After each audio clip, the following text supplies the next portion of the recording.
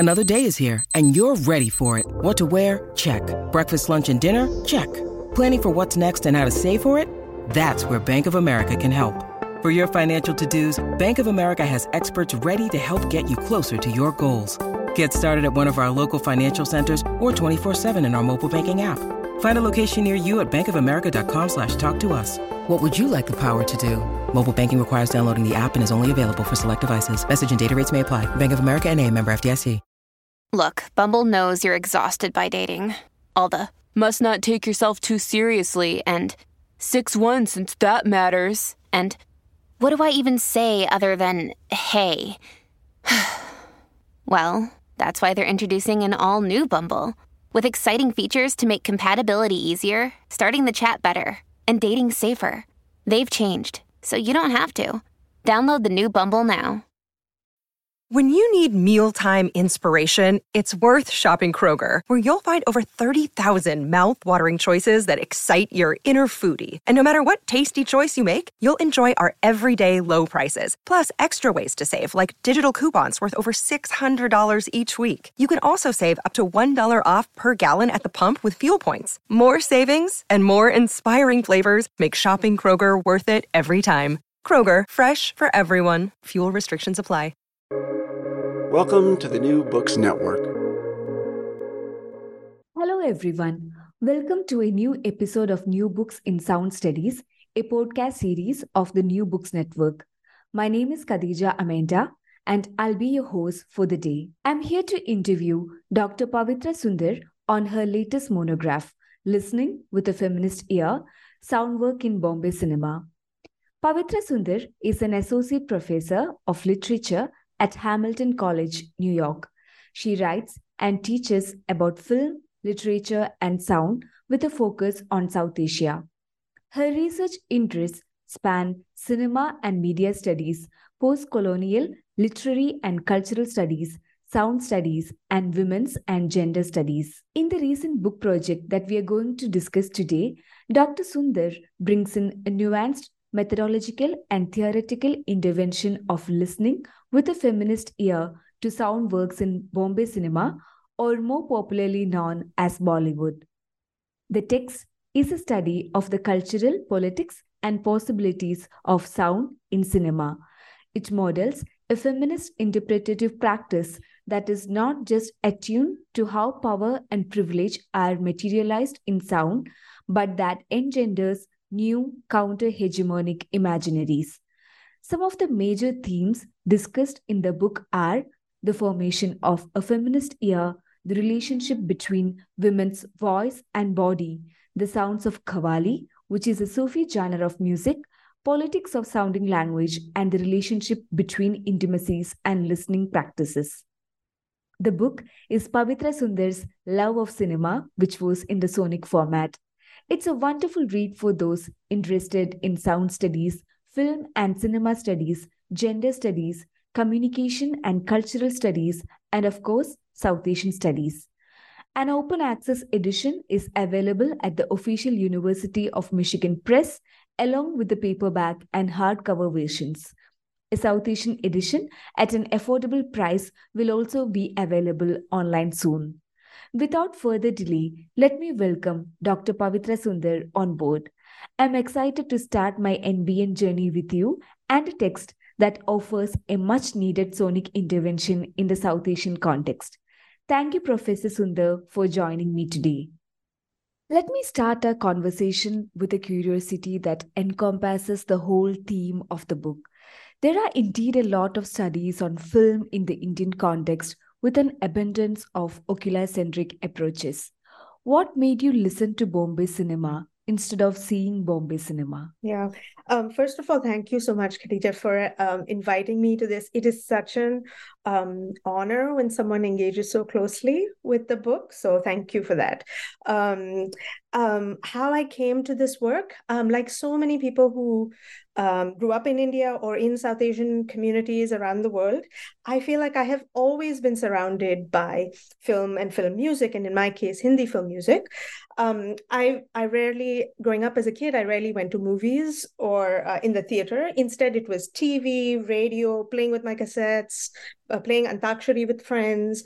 These were the ways in which cinema was alive and present in my life. And so I feel like I was always listening to cinema, but that daily, day-to-day experience did not match the ways in which cinema was being talked about in all of the scholarly work I was reading. And so in some ways it made, whether or not I was listening critically and consciously in my growing years, I was engaging with sound. And so it made sense to me to center sound work in my academic writing practice. And of course, my first attempts to talk about sound work, though I wasn't using that term then, was in graduate school, and that the book is entirely different than what I did for my PhD dissertation. But one thing I'll say about that time and how it influenced this work is that mine was an interdisciplinary graduate program in women's studies and English. And so that meant that I was trained in a few different fields. And so I was not anchored in a single discipline. And I think that had its challenges, but it also gave me the freedom, even more freedom than I otherwise would have, to pursue a path that matched my intuition and my experience and my pleasures as a listener of Hindi cinema. I didn't feel as beholden to certain debates or certain traditions in a particular discipline.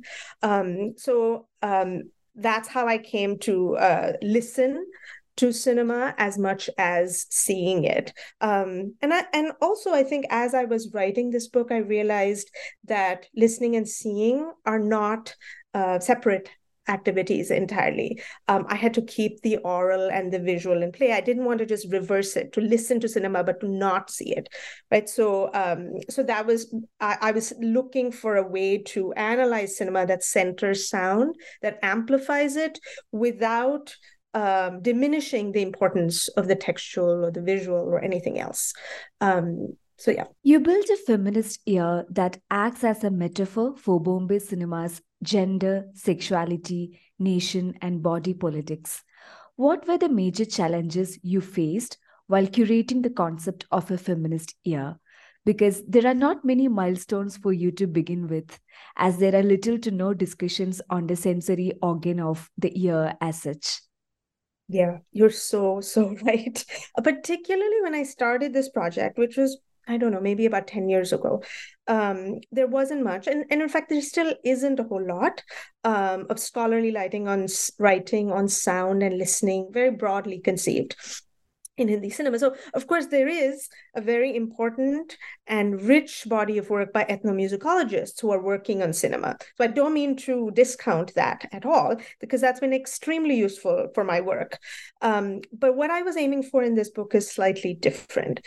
I was aiming, as I said, to center sound and listening such that we're not just listening to music or listening for a particular sonic element, right? So sound as an object of study, it is that in a sense, right? But I also wanted to do more in that I wanted aural concepts, AURAL, and oral concepts to drive the work conceptually. Right? So what might it mean to think of film sonically, not just to think of film sound or of film music or song sequences or whatever. So the attempt here was to remember that film is an audio-visual medium, not just one that is primarily visual in nature, and to emphasize oral metaphors, concepts. So what would that shift do to our thinking and our writing about cinema? I was very influenced by new musicology of the 1990s, feminist musicology that was highlighting gender and sexuality in music. But there was no one I encountered in that field at that time who was working on South Asia. By the same token, I was very influenced by this corpus of South Asian feminist work that critiqued nation, the politics of nation. But I didn't find any work then that was focused on film soundtracks. And so in some ways, I was putting together, it was a sort of piecemeal process, borrowing a little bit of this, a little bit of that, to head in the direction that I wanted to head in. And this is true early in my career. I would say that now the intellectual terrain has shifted quite a bit. There's a flourishing, I think, of sound studies as a field. There is also feminist media studies, performance studies, radio studies. All of this work is being done on South Asia. And of course, as I mentioned, that expansion of ethnomusicological work, that now it feels like I'm actually thinking in the company of many, many interlocutors.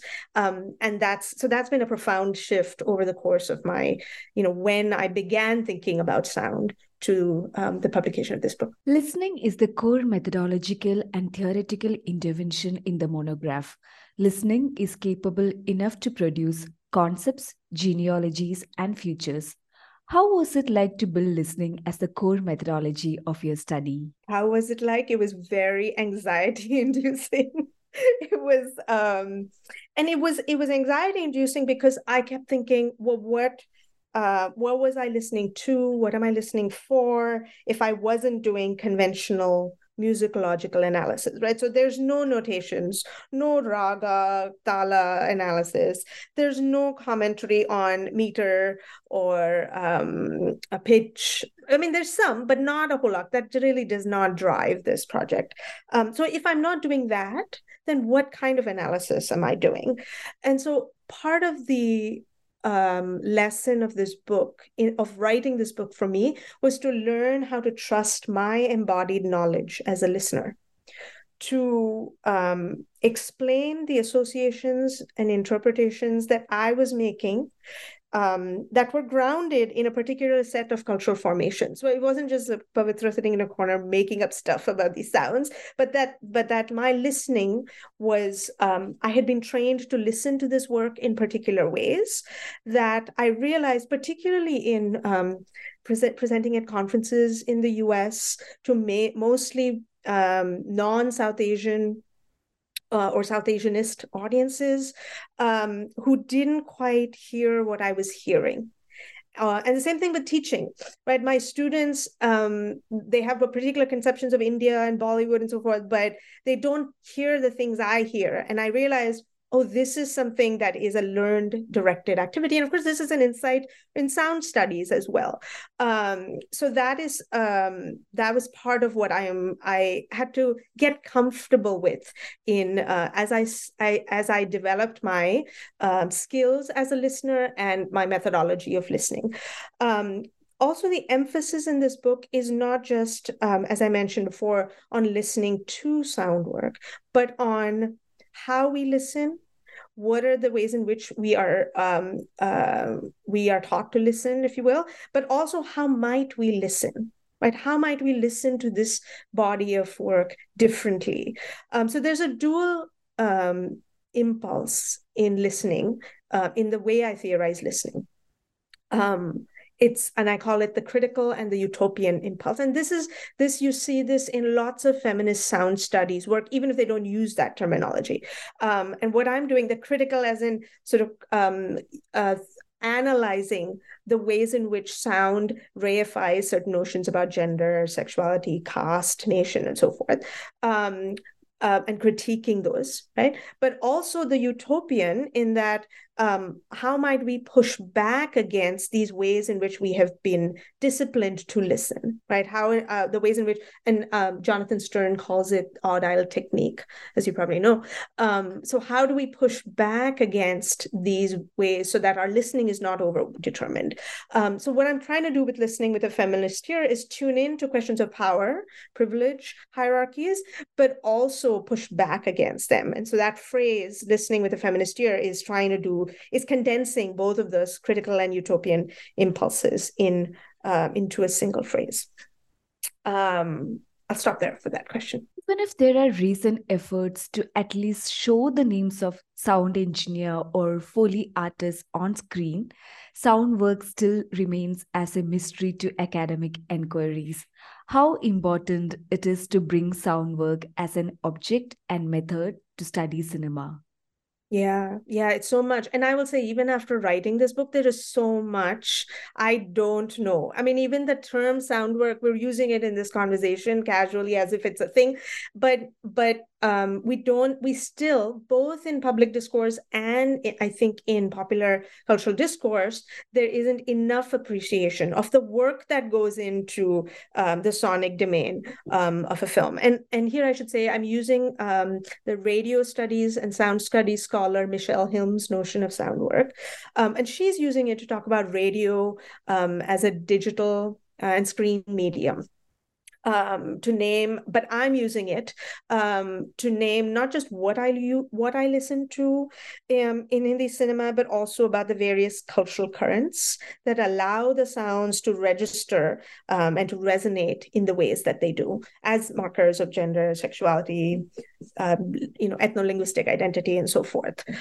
So Hilm's term, I could have used soundscape, I could have used soundtrack, right? But for me, what sound work does is it shifts the intellectual field I'm working in just enough for me to constantly be aware of and critical of what I'm writing about. So for instance, in soundtrack, especially in the Indian context, people mostly use it to refer to music, song dance sequences, and to some extent to the so-called background score.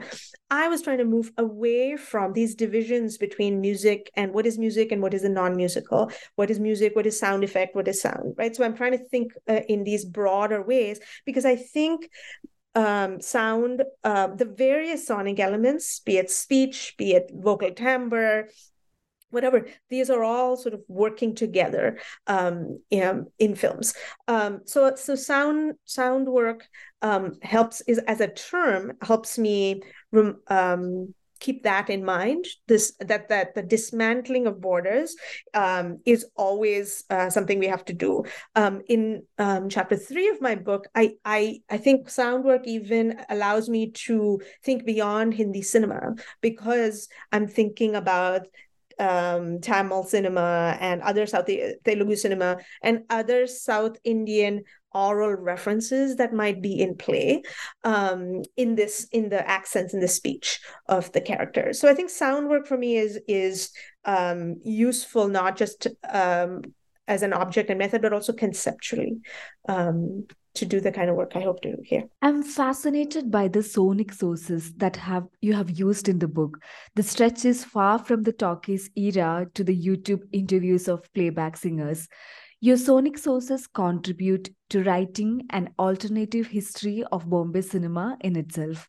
Can you detail a bit on the kind of cinematic archives you have used for the book? Yeah, thank you for noting that the sources actually lead us to an alternative history. That was, again, that was a late realization for me. I felt like I was writing and following and the sounds and the references to sounds in text without quite comprehending until quite late in the game that what this was doing was producing this alternate history. So I've used film songs, mostly Hindi, but occasional reference to Tamil and other sources. There are YouTube was really just a wealth of resources for me, because there's all this material, some of it posted nostalgically by fans, right? But still, there was all this material on the 80s and the 90s television show recordings, music videos, of course, that were on there. That I also listened to concert recordings of Nusrat Fateh Ali Khan.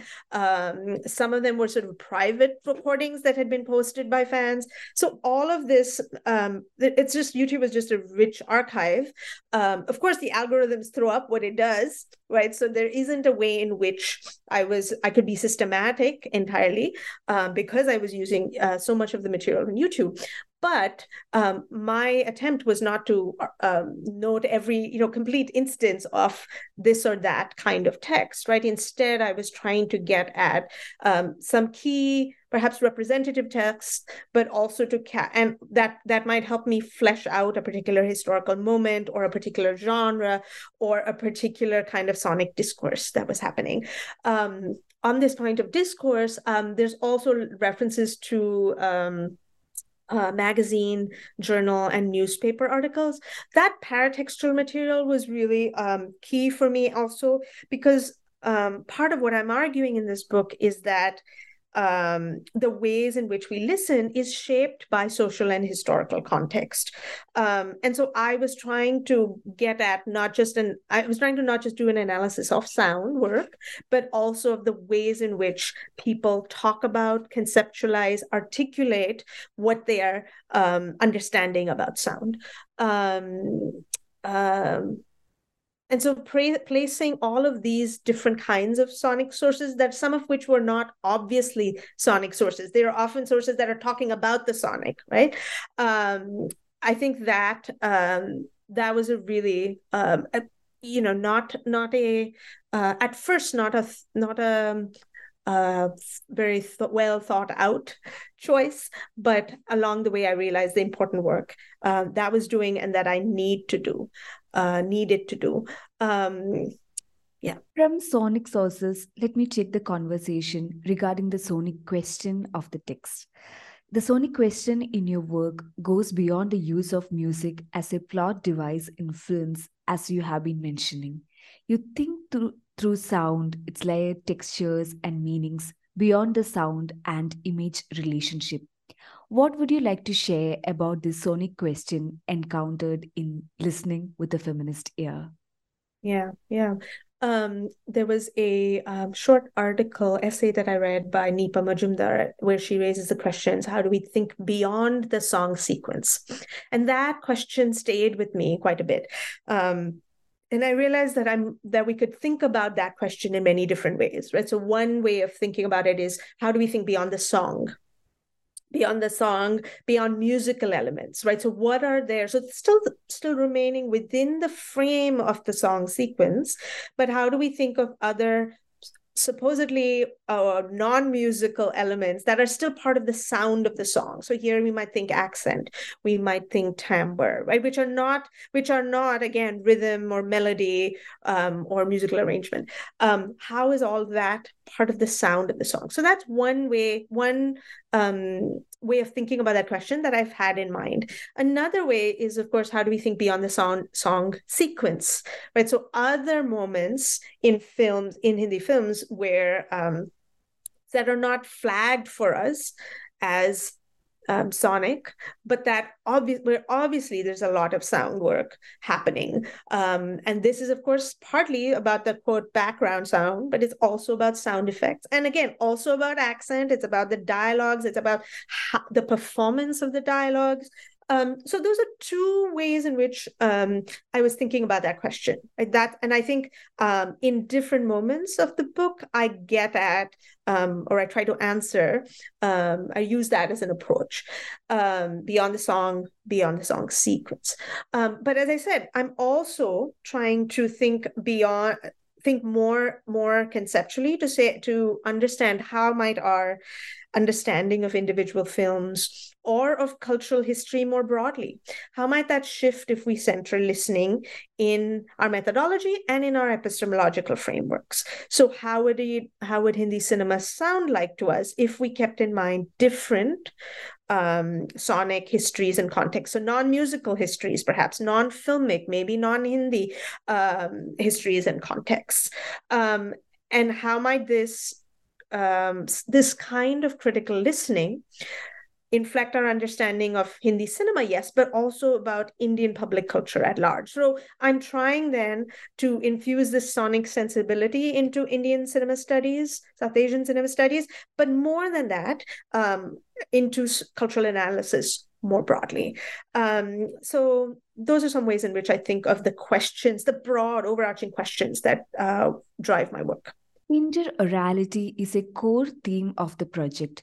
You successfully take up the interoral debates beyond the familiar themes of consumption and dissemination of music.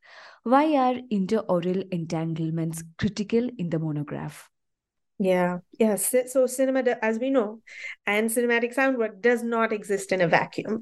It is linked to other media and it relies on other media. And I guess I should be clear, I don't mean this as simply a claim about convergence culture, right? About how, but something deeper here, I think, about how our understanding of cinematic sound work and the ways in which we listen is transformed, because we're not just watching films, we're also consuming radio shows and podcasts and watching television and downloading ringtunes and so forth. So how we listen is shaped by all of these other media and media forms and ways of consuming those media forms that we are engaging in. So here I'm riffing on, of course, Carol Breckenridge and Arjun Appadurai's term interocularity. And I'm shifting that to call it interaurality, to say that we need to think more broadly about sound cultures. And that term is used in there's an edited volume by Laura Brooke, Jake Smith, and Neil Verma called Indian Sound Cultures, Indian Sound Citizenship. And there you get these various examples of different sound cultures that people are studying. And I think if we are to do justice to the ways in which we listen to cinema as fans, as audience members, then we have to as scholars, we have to account for the ways in which we behave as listeners, as fans. And so yes, interaurality as a way to move across television, music videos, and cinema, as a way to move across Hindi, Tamil, and Telugu cultural worlds, as a way to cut across linguistic and regional borders. And this last point, I think, is really important, because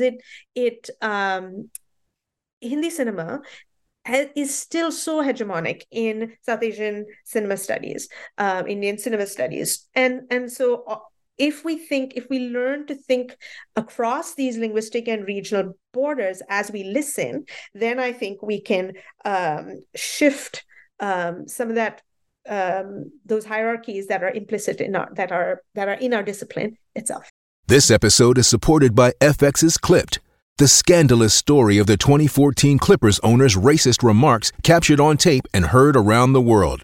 The series charts the tape's impact on a dysfunctional basketball organization striving to win against their reputation as the most cursed team in the league. Starring Lawrence Fishburne, Jackie Weaver, Cleopatra Coleman, and Ed O'Neill. FX's Clipped.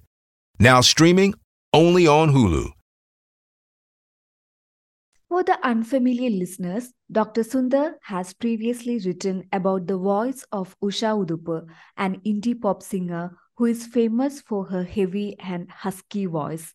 Udup's voice stands out to the Indian ears that are more attuned to the feminine voices of singing, such as that of Lata Mangeshkar's, who is also called the Nightingale of India.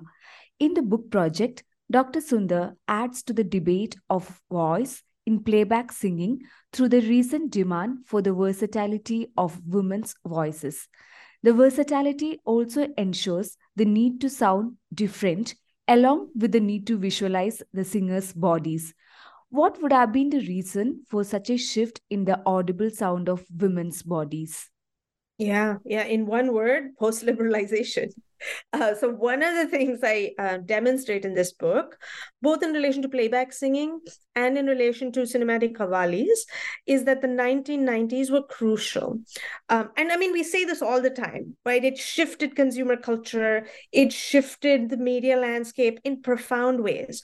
But what I'm homing in on in this book is that there were fundamental changes to orality and visuality in that period in Indian public culture. And that there's just been long-lasting implications for playback singing. And even not just playback singing as a practice, as an industry practice, but voice itself, how we think about voice. So in the first chapter of the book, which is where I talk about playback singing, and there I reframe playback in terms of Michel Chillon, who is a sound studies scholar and practitioner, his notion of the audiovisual contract that audiences engage in when they watch films, where we understand and the relationship, where we sort of fill in the gaps, or we understand that sound and image are linked. We sort of go with that quote lie. We abide by that contract. If we didn't, then the whole artifice would fall apart.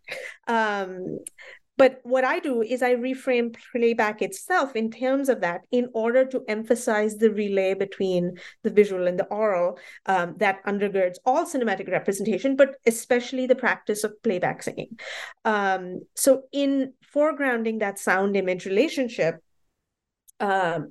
we realize that audiences don't just see gender, sexuality, nation on screen. We're also hearing those. And what I do with Xion, because as with so many concepts that come to us from mainstream cinema studies, they're very Eurocentric and they universalize a lot. So partly what I'm doing in this chapter is specifying the clauses, I call it, right? So if this is a legal or a semi-legal contract, there are always clauses to a contract. So what are the clauses? And I identified 6 of them that that are crucial for the Indian and particularly Hindi cinema context, for that audiovisual contract to operate. One of those, I argue, is the somatic clause, having to do with voice and body, and that relationship between voice and body. And I argue that there were these ideas about voice and body that lasted for a really long time, well into the 90s. The notion that voice somehow represents true essence, and the body, especially visual representations of the body, but also the sound of the body, is somehow immoral. It's associated with vice.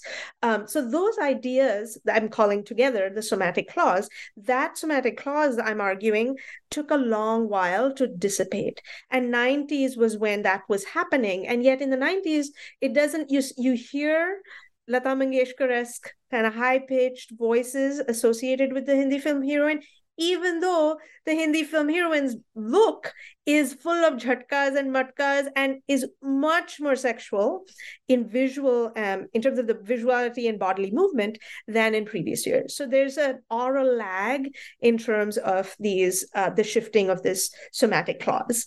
But what's happening in the 90s that causes this shift, however gradual and uneven it is the post-liberalization changes in the television and music industries. And so those dramatic changes gradually shifted what counts as singing on screen, what counts as the labor of singing, particularly for playback singers, but really anybody singing in other kinds of music as well, not in Hindi cinema. So I argue that because of there's this greater need to not just be more versatile as a singer, but also be visible as a singer. So that where before the whole playback singers were not visible, that was the whole point. Now they had to be visible on TV, on stage shows, in various interviews or appearances that would then circulate on the internet. We had to see who was singing, and we had to see them in the act of singing. So they were not just these invisible behind the scenes workers anymore. They were musicking bodies that were visible. So this versatility in vocal performance was part and parcel of this shift in the labor of singing and what counted as singing. Sometimes we think of Usha Uttup with her husky, heavy voice as a precursor to some of the more sexy and breathy voices that we hear today. And that is true to some extent, but I think also what I argue in the Usha Uttup essay, which is in that Indian Sound Cultures volume, is that because she came through in the sort of live performance, that was how she gained fame on Park Street and in Bombay, in jazz clubs and so forth. People always associated her singing with her. People saw her singing, and there was a lot of talk of her singing and how she looked when she was singing. Oh, she was always wearing Kanjipuram silk sari. She had this big bindis that grew bigger and bigger with every month and every decade. That notion of seeing the singer and seeing her in performance really dictated, I think, how we understood her husky, heavy voice. So voice and sound and image are in play even in her case, but in a very different way than I think playback singers today have to deal with. So that was a long answer to your question. A significant contribution of your work is exploring the possibilities of sounding a voice without reducing to its linguistic content. The case study of singer Ila Arun, famous for her ethnic voice, is an example. It takes up the sonic question beyond the representational discourse. Can you talk a bit more about that? Yeah, of course. And representation it's interesting to think about what we mean by representation here, because sound, it doesn't matter what Ila Arun was singing, what kind of song or what the specific lyrics were of the song. She was the very sound of her voice was so recognizable as, quote, the ethnic voice in the 90s when she first came to the fore. So it didn't matter if she was singing Vote for Ghagra or Bichhua or whatever song. As soon as people heard that voice, they made certain assumptions about her as a singer to some extent, but also the kind of person or persona she was projecting. That was the sound of the ethnic woman. Just as in Lata Mangeshkar's case, it in some ways didn't matter what the lyrics of the song were. We knew this was the voice of the good Indian woman in Hindi cinema. And so that so they are representing certain kind of figures, each of these women, and same with Usha Uttup, right? There are certain assumptions that are called up by the sound of people's voices that are independent of the specific lyrics they were singing. It's not that the lyrics don't matter of songs, right? But there is something that is other than that, in the timbre, in the vocal style as well. That was part of how we were understanding what they represented, what values they represented, whether this was a good or a bad girl, what kind of voice. And so I think there is so much more to be written about. And analyzed about the ways in which particular sounds of voices, and what does that even mean? What does it mean to say a sound of a voice invokes X, Y, and Z, right? Are we talking timbre? Are we using, for instance, Barth's notion of the grain of voice to understand what a sound is? So I think there's so much more to be written. I've written mostly about women singers, but I think there's work to be done as well on male playback singing. I hope to take up that at some point, but I hope other people will also write about that. And in other work, I in this edited volume called Thinking with an Accent that I co-edited with Pooja Rangan, Akshaya Saxena, Ragini Taru Srinivasan. It also came out this year. That's a place where we think about the sound of voice in a different way, because there we're thinking about accent and trying to re-theorize how the sound of voice that one understands as accent invokes place, gender identity, and so forth. So that's a different way in which I and other scholars have been getting at the sound of voice beyond the representational meaning, beyond the linguistic. The cinematic representation of Qawwali, a Sufic genre of music, constitutes the second chapter of the book. You discuss various kinds of Qawwali, such as the sacred version played in shrines, Sufi pop, item number Qawwali, and indie pop Qawwali. The construction of a new listening public due to the de-Islamization of Qawwali is linked with the Hindutva right-wing politics as well. What would you like to share about this to our listeners? Yeah, thank you. I want to mention two other scholars whose work I'm in conversation with in making that argument. So the one is Peter Manuel's argument about the Sufi performing arts vogue, and where he talks about Qawwalis, but also Sufi music in general as being part of a sort of liberal response to the growing Hindutvaization of public culture and politics. And so this embrace of Sufi musics as a pushback, as an embrace of diversity or multiplicity, Islamic musics.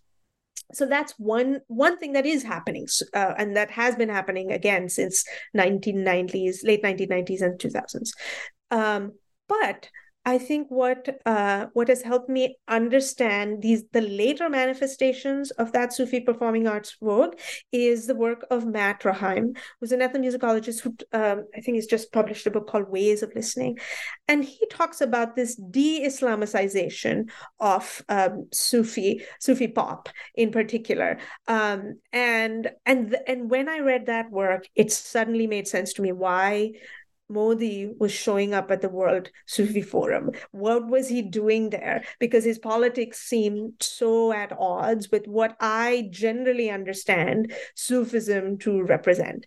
And so I think this embrace of qawwalis by the right, the Hindu right wing, is I find it really pernicious. But I think it's only possible because what has happened over time is that in Sufi pop, there is a move to a sort of more quote unquote sort of universal kind of representation and a Islamicization of markers of performance markers, like the clothes people wear. They're still like sort of flowy, but they're kind of more generic. They're not those much more direct Islamic markers that you might see in other contexts. So that Sufi then seems to be one, de-Islamicized, but also if it's seen as somehow related to Islamic or Islamicate culture, it's seen as, oh, this is the good Muslim rather than the bad Muslim, right? And so this, I think this,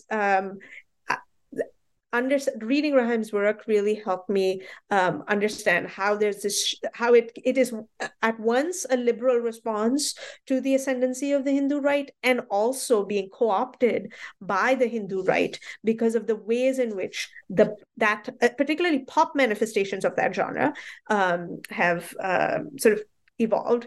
And in all of this also is Coke Studio, which of course prioritized Sufism, but in a different way and toward different ends, right? Because Coke Studio Pakistan, of course, is trying to articulate Sufism toward a notion of Pakistani culture as cohesive and diverse and so forth. But the popularity of Coke Studio Pakistan in India means that the right also has to sort of contend with that, what that means, and the kinds of rewritings of what the qawwali is that happen because of this other circulation of Sufism, Sufi musical culture, particularly on Coke Studio, but other places as well. The rise of singers like Abida Parveen, for instance. So there's this.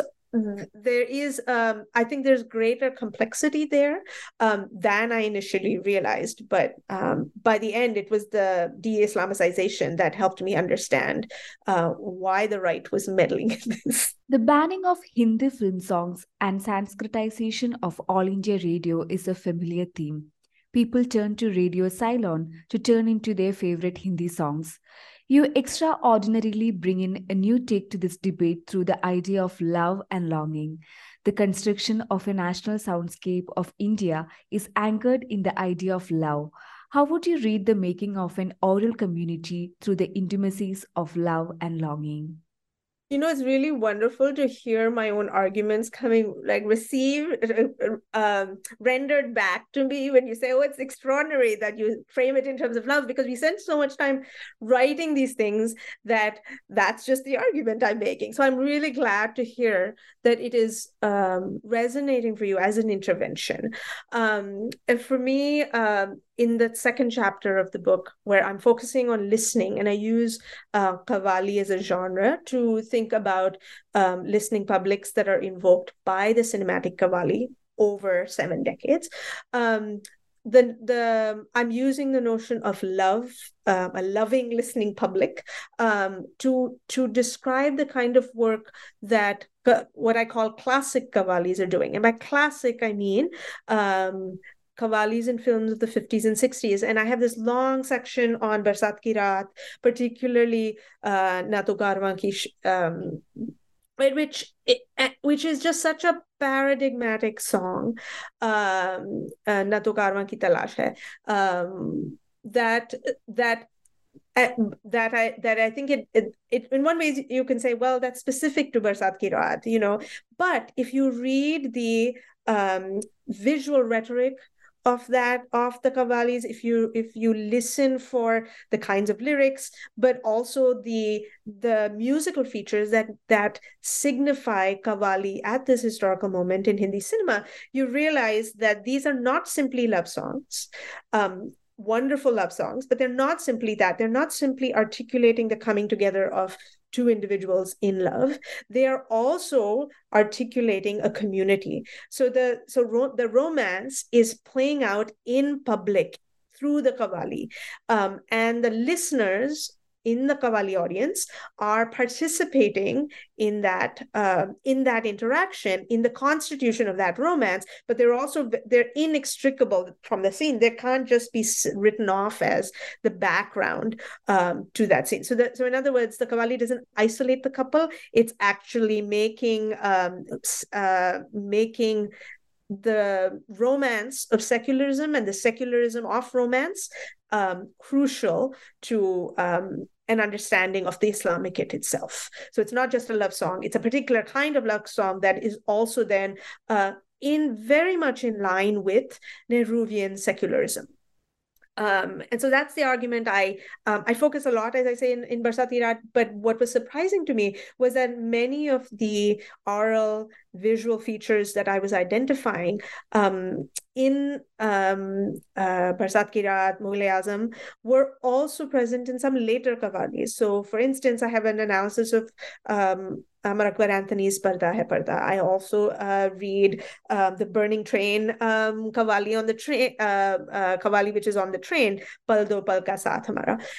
And all of this notion of love, of qawwalis as conjuring a national community, is there all the way through the 80s. Now, they don't sound entirely the same, the later qawwalis, and yet it's remarkable how long that romance of Nehruvian secularism itself lasts, even though those ideals were tested really, really severely in the political and the cultural domain. So that long period, 50s all the way through the 80s, is where I'm locating the classic qawwali and the loving, the imbrication of love, listening, and publics. So sadly, I think, maybe I'm just being nostalgic here, that I don't think is present anymore. I think we have very different kinds of listening publics that are now being invoked by the genre. The genre has been transformed completely in Hindi cinema. You bring yet another nuanced take on language and literary debates by considering language as a sound. Accents, idioms, and characters become the material entity to study the language politics of Hindi cinema. Can you share a bit more about this approach through your case study of Ram Gopal Verma's 1998 film Satya? Yeah, so Satya is a film that, again, unusual choice for a film to talk about sound. That is not how people usually think about that film. It's a crime film. But I think it's also, while people acknowledge that it's rewriting the space of Bombay, people don't usually talk about it as doing so orally. And what I do in that film, in my analysis of that film, is I tune in to the sound of the characters' speech, their accents. And I do that because I'm operating with this framework that comes out of linguistic anthropology, of language materiality, which conceives of language as fundamentally material. It has physical properties, audible, visual, even haptic qualities, and those are inextricable from the social, cultural, political, and economic structures.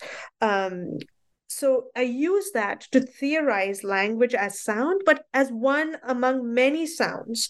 So in recasting language as sound, I'm foregrounding the textures of language, the oral textures of language, the rhythm of words that are spoken aloud. And so doing that shifts attention away from the linguistic content of dialogue to come back to that question of representation that we talked about earlier, to performance, to oral performance of dialogue. So, and again, this is more than just what we call dialogue buzzy, right? The sort of pomp and the bombacity.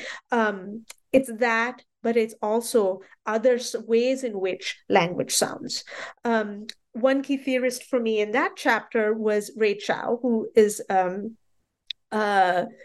cultural and literary and linguistic theorist, who talks about this notion of the xenophone, or foreign sounding language practices. And I argue that if we listen to the many different accents that are in play in this film, then a sense of Bombay emerges as a much more diverse, much more cosmopolitan place.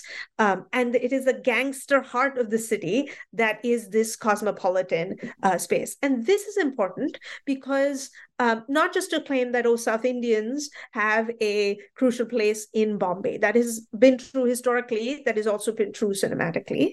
But it's also because this film is released right at the time that Bombay is becoming Mumbai. So this is post Babri Masjid. This is the rise of the Shiv Sena, this return to notions of nativist politics that say that only certain people, certain languages are true, autochthonous to the land, and so forth. And frankly, I mean, this is quite personal for me because I grew up in Bombay, and the Bombay that I saw at that time, the Bombay that was becoming Mumbai, was very different than at least the fantasy of Bombay as a cosmopolitan space that existed earlier.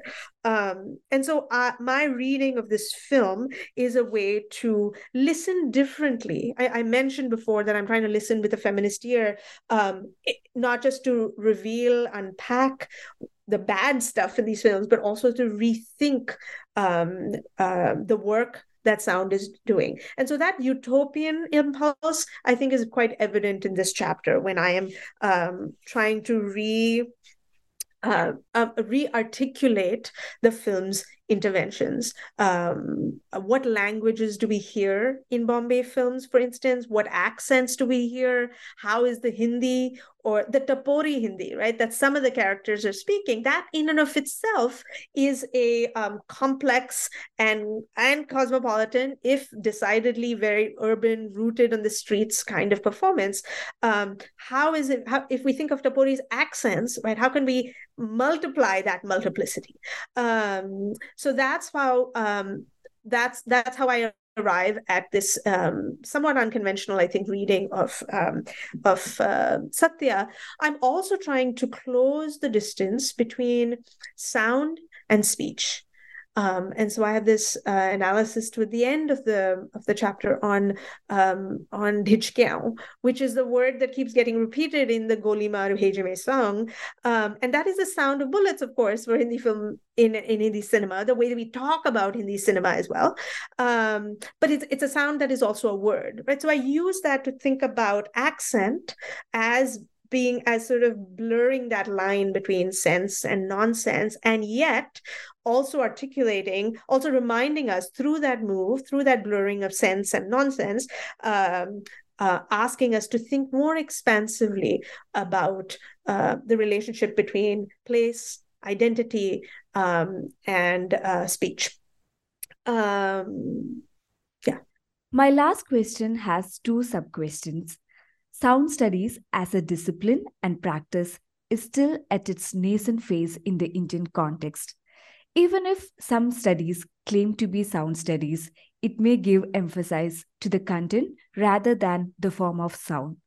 What would you like to say to the students of sound in the Indian and larger South Asian context?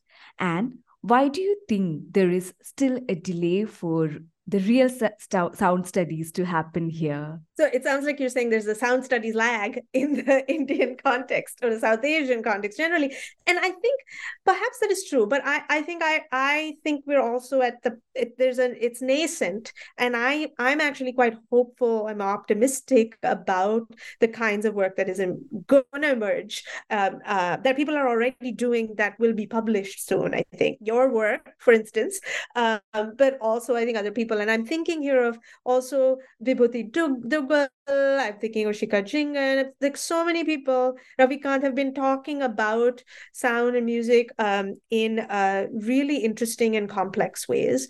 And so I guess more hopeful. I wouldn't say that it hasn't emerged. It's just disciplines take a while to move, and so I think that's perhaps what inspired. The other thing I would say is coming back to one of the early questions you asked me, and I talked about how I had to learn how to ground my scholarly analysis in my experience.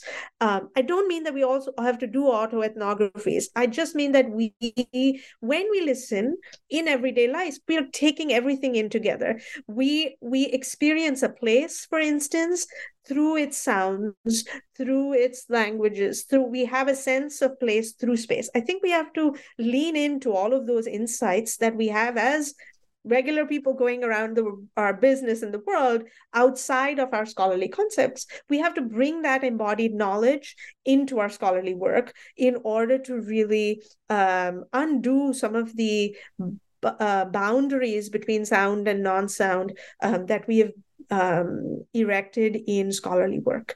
And so I think there is a lot of good work that will come soon, and I'm really excited to read it and learn from it. Thank you so much. Thank you so much for all your wonderful responses, Dr. Pavitra Sundar.